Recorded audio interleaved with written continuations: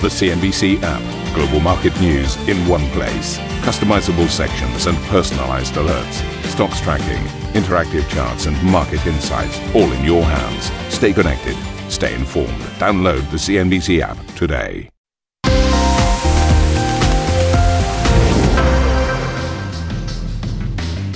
Hello everybody, a warm welcome to Squawk Box. We are live from the World Economic Forum in Davos, and I'm Jeff Cutmore. And I'm Steve Sedgwick, and these are your headlines. So, interesting views expressed overnight, doom and gloom in Davos. Billionaire investor George Soros issuing a series of stark warnings, saying China's zero COVID policy could lead to a worldwide depression, while Ukraine could spark World War III, which civilization would not survive. European Commission President Ursula von der Leyen telling CNBC that the bloc should reach an agreement on a Russian oil embargo, quote, within days. As she says, it's every nation's duty to fund Ukraine's reconstruction, including the use of Russian assets. It is not trivial, but if the whole world is standing up to support Ukraine to rise from the ashes, also Russia should give its fair share. US retailers, which, let's be honest about it, have been such a source of pain for the market, now look set to lift Wall Street back into the green. This after Nordstrom raises its outlook on a solid set of sales, whilst Treasury yields sink, meanwhile, to lows not seen since April. This ahead of Fed minutes due today.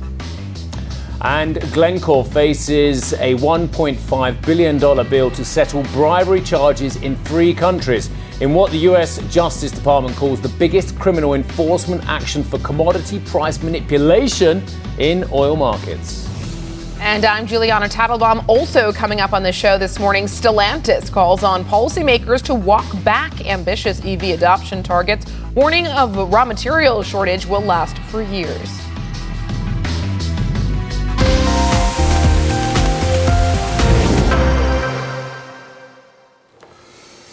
Morning. Good morning. Sorry, it said Jeff Q, so you should say it. It did say Jeff Q. I was just going to say, welcome everybody to day 3 of our coverage here from the World Economic Forum. Obviously, there have been a lot of developments in terms of economic data and other stories through the last 24 hours here, but there's also been quite a lot happening on the ground in Davos. Oh, seriously. I mean, it started off gloomy, and it's just gone DEFCON gloomy as well. I mean, after that dinner you went to last night, which we'll discuss in a few moments' time, a certain gentleman who's been around a long time thinks that we could be facing either a depression or the end of civilization. So, there's a couple of nice prospects for everyone. It does make you wonder why we're, electrifying our cars and everything, or even bothering if we're going to have the end of civilization imminently. It's as always with these things, it's a warning, isn't it? And it's a reminder that there are potential outcomes that would be much less favourable to the human species unless we get our act together. And I think that's the point, really. I mean, every year, George Soros comes to the World Economic Forum.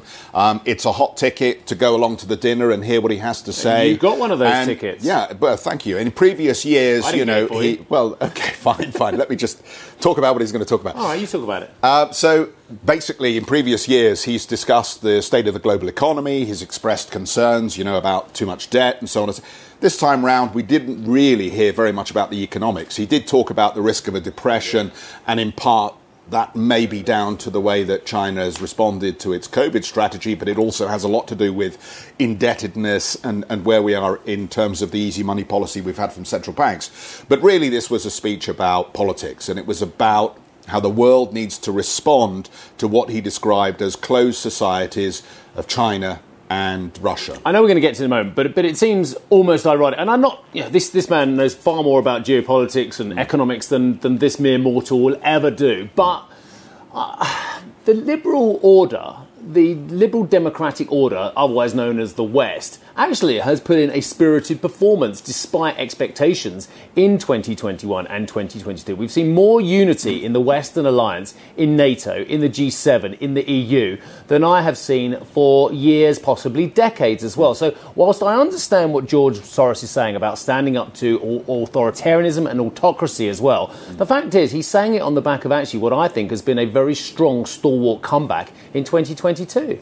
On this issue, But I think his message is there needs to be more joined up thinking on other challenges as well, not least the position that China now has in terms of closing its own society. And there was a big warning in there as well about AI technology, which he feels is only exacerbating the negative messages from the bots and from those who want to take a very negative posture on everything, basically. God. So his message is that AI is not helping, it's only amplifying the negative, which is making things worse. But let me just read the story. George Soros has sounded the alarm on the state of the world in a high-profile speech here at the World Economic Forum. The billionaire investor, who famously bet against the pound in 1992, said China's zero-COVID policy is pushing the world's second biggest economy into free fall and will also cause inflation that could lead to a worldwide depression. He also cautioned that the invasion of Ukraine could turn into World War III and the end of civilization, which made it imperative to defeat Russian President Vladimir Putin as soon as possible. Just one addendum to that, he has also sent a letter, I don't know whether you've seen, but he sent a letter to Mario Draghi.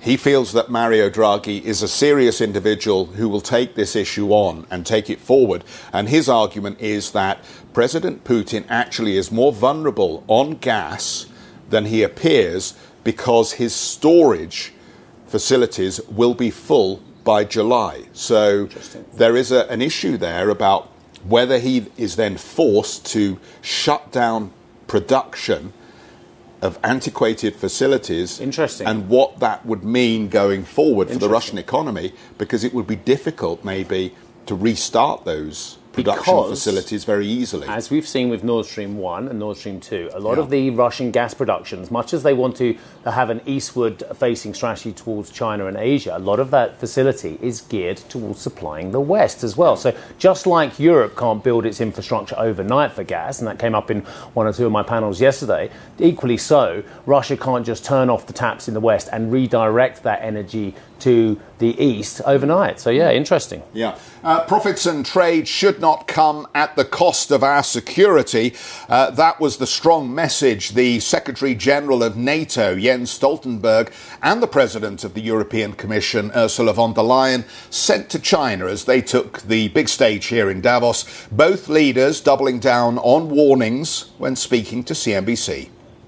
China is an authoritarian power, investing heavily in new modern military capabilities, in long-range missiles that can reach the whole of NATO, advanced nuclear weapons. They don't share values. They crush down on democracy in Hong Kong, minorities in the Uyghurs in China, and they actually work more closely with Russia than they've done ever before. There actually was a joint statement between President Xi and President Putin calling on the closing NATO store, no more NATO enlargement. And of course, this matters to our security. We don't regard China as an adversary, but the rise of China, the military might of China, the cooperation with Russia matters for our security, and therefore NATO has to address that. Well, we have a very ambivalent relationship to China. There are topics where we're working well together. This is, for example, fighting climate change.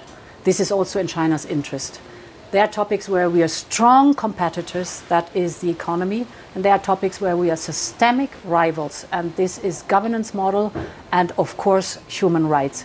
So, therefore, we are very vigilant what supply chains with China is concerned. Important is never have only one supply chain.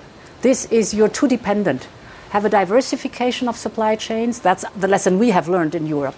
And rely on your trustworthy partners. For us, it's, for example, the United States or Canada. Well, as Jeff said, the NATO Secretary General also spoke to CNBC and said that the alliance was ready to stand by Ukraine's side no matter what, but added it was hard to predict how the war will develop from here. Hardly any other military act of aggression that has been more precisely predicted than this invasion. NATO allies shared intelligence, made it publicly last fall, saying that Russia was going to invade. Then I think it's much more difficult to predict the outcome of a war, how war will evolve, because wars are hard to predict. It has proven again and again. And they are expensive. They are expensive, so therefore they're expensive both, of course, for Russia, but also for Ukraine. Our task is to support Ukraine with weapons, with military aid, with economic support, humanitarian support. Many European allies also receive a lot of refugees, and then continue, because this is about fundamental principles. This is about that Russia should not be able to get its way by the use of military force. Yeah, and interesting, obviously we talked to Jens Stoltenberg up on our set here after he delivered that speech, and it was the same with the Commission President. We had a first on CNBC interview after she delivered her main points here on the main stage at the World Economic Forum. I asked her very, very pointedly about this embargo on Russian energy because, look, we've heard a lot about it, and there was a lot of fanfare about the fact that it was going to be implemented, but it still hasn't happened yet. So that was my question to her. You know, we've heard a lot of words, but when ultimately are we going to see that embargo put in place? Absolutely. We got rid already of Russian coal by cutting the supply from Russian coal. Now we're working on the oil embargo very hard. It is for us important that we work on the oil embargo in a way that we do not enable Putin to take oil he didn't deliver to Europe and sell it at higher prices on the world market. Therefore, this has to be a very tailored approach, which we are working on now. Member states are really good, supportive. The principle is diversify away to other suppliers and try to replace also for the overall energy topic whatever you can with renewable energy. Have you been frustrated that not everybody has seemed as keen to sign up to the embargo as you might have hoped? Well, if I look at the last 3 months, we have unleashed 5 packages of sanctions, and we were, before the war, the biggest trading partner to Russia. This is over. This is history now. But you can imagine how much we sanctioned.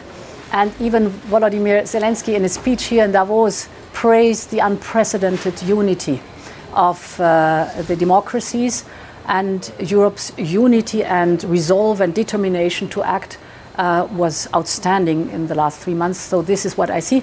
Behind that is always hard work. But to are make we it happen. talking days? Are we talking weeks? Are we talking months? Are we talking hours to get that deal done? I hope we're talking about days.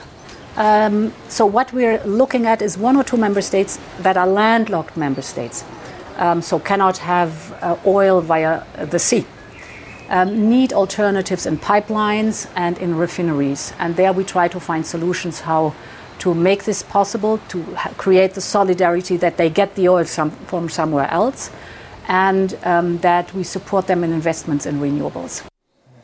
Ursula von der Leyen there. Well, later today, Hadley will host a fireside chat with Ukraine's Foreign Minister Dmytro Kuleba here in Davos. We'll bring you the latest from that here on air. And, of course, you can catch up on cnbc.com with that story and through our other social media channels. We should just mention what's coming up on today's Squawk Box. We've got a lot of interesting guests lined up for you. We're going to speak with Manpower CEO Jonas Preising. We're also going to hear from Covestro boss Marcus Stillman, as well as the EU's Paolo Gentiloni and Valdis Dombrovskis. And later on in the programme, we'll sit down with the BBVA chair Carlos Torres, via Suntory CEO Takeshi Ninami, Sabanci Holdings CEO Cenk Alper, and Wiebe Dreyer, the CEO of Rabobank. It's a lot of characters there, isn't it? That was a tour. Well done for we went all around the world there. I'd say well done for getting through that lot. Right, later today I'll be moderating a clean energy superpowers panel here in Davos. I'll be joined by Namibia's president, actually, Hage Geingob, Renew Power CEO Sumant Sina, Henrik Andersen, the CEO of Vestas, of course, and the Spanish Deputy Prime Minister Teresa Ribera. All that's coming up on Squawk Box and beyond.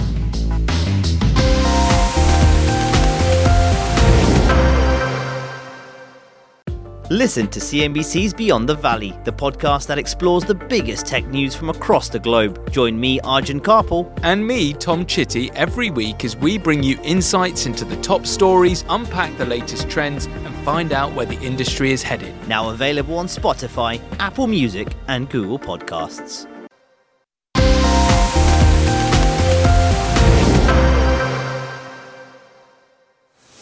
It was a fascinating US session, actually. I spent a lot of time looking at it last night, far too much while I was preparing panels. The Dow actually finished 48 points higher, having been significantly lower in the session. The S&P was only 32 points easier. The Nasdaq was only 2.4% lower. I say only because it had a heavy three handle at one stage to the downside, caused by the next stock you're about to see. And that is Snap. And I've got a little chart here. Look at that. Snap closed at 12.79, which was, down significantly from its previous close, 45% so far down this week as well. But the highest level I've got there, September 2021, look at that, Jeff, $83. And that's the same kind of moves we saw back in 2000 on a lot of these stocks. So when someone says to me, well, yeah, but how low can some of these stocks go? I say, have a look at how low Marconi went. I'm not saying this is like that. I'm just saying, for those of you who think that some of these stocks can't carry on going down, they can. Meanwhile, Treasuries, a bit of a flight to safety going on. The 10-year yield closed at 2.7%. Jeff, Glencore, fascinating story. Yeah, let's talk about Glencore. The company is set to plead guilty now to multiple charges of bribery and market manipulation following investigations spanning the US, the UK and Brazil. The commodities trading group says it's earmarked $1.5 billion for prospective penalty notices.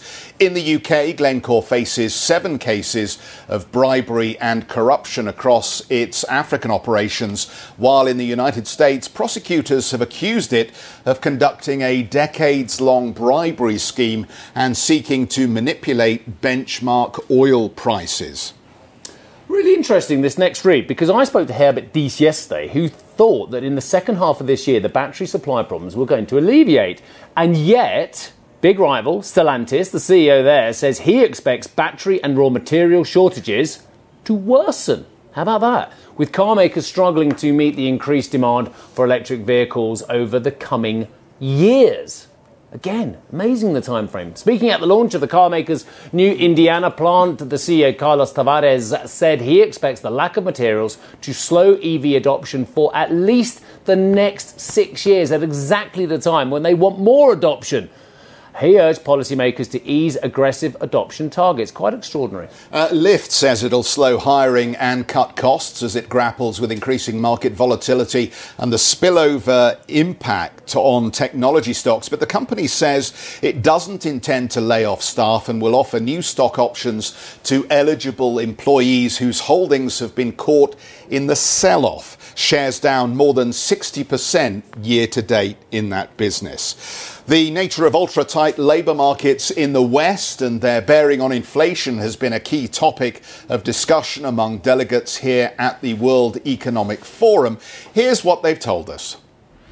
The recovery has been very strong, like you said, in the labour markets in many parts of the world. We've seen wage inflation to be very high in the US, less high in the euro area, high in the United Kingdom and in Canada. So we are seeing strong recoveries. Now, labour force participation is not back to what it was in several of these countries.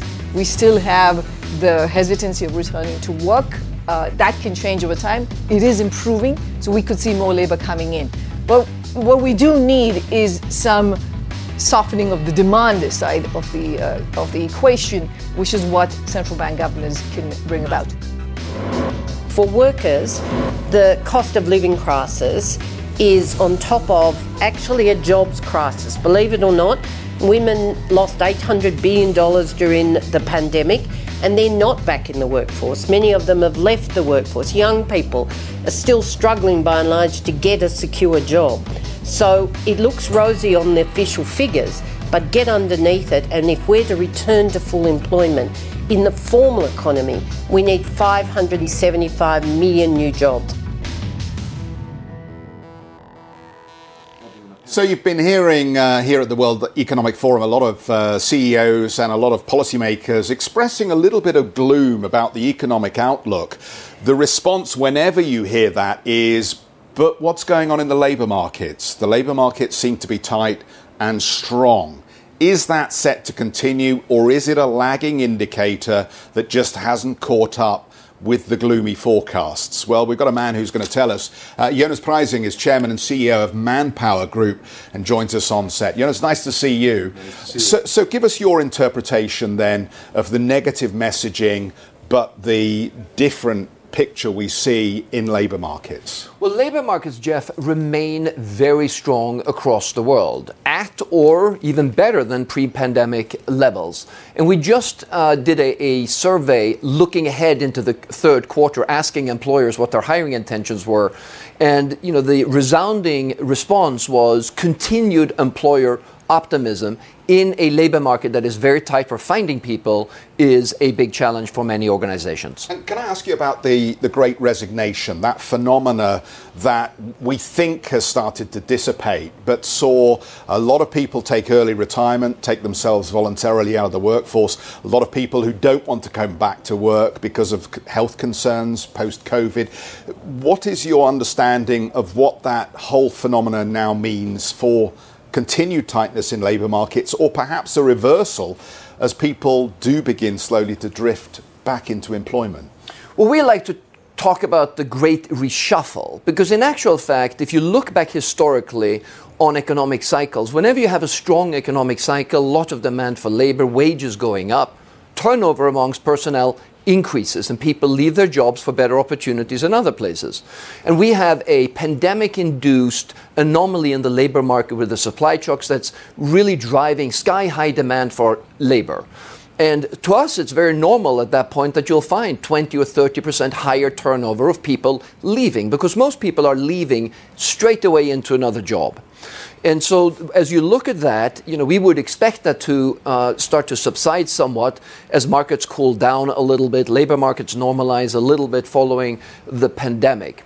If you look at the participation rate in labor markets, in Europe, it's actually where it was pre-pandemic. In the US, you still have a little bit more than 1 million people that are outside of the labor market that used to be there, but they are mostly people who retired early, and we believe over time they will come back as well. So we would expect this to normalize over time. When Jeff and I go up against European policymakers, they say, well, we're different over here. We have an exceptionalism compared with what's going on in the United States, when I refer them to the JOLTS data. And then I refer them back to the fact that IG Metall thinks its workers can get 8.2% this year. And then they come back to me and say it's an outlier. Just tell me what the European jobs market looks like, specifically with wage increases, because I think we've got that to come still, despite the fact that policymakers still keep telling me, oh, the raw material increases are abating, hence inflation isn't what you think it is.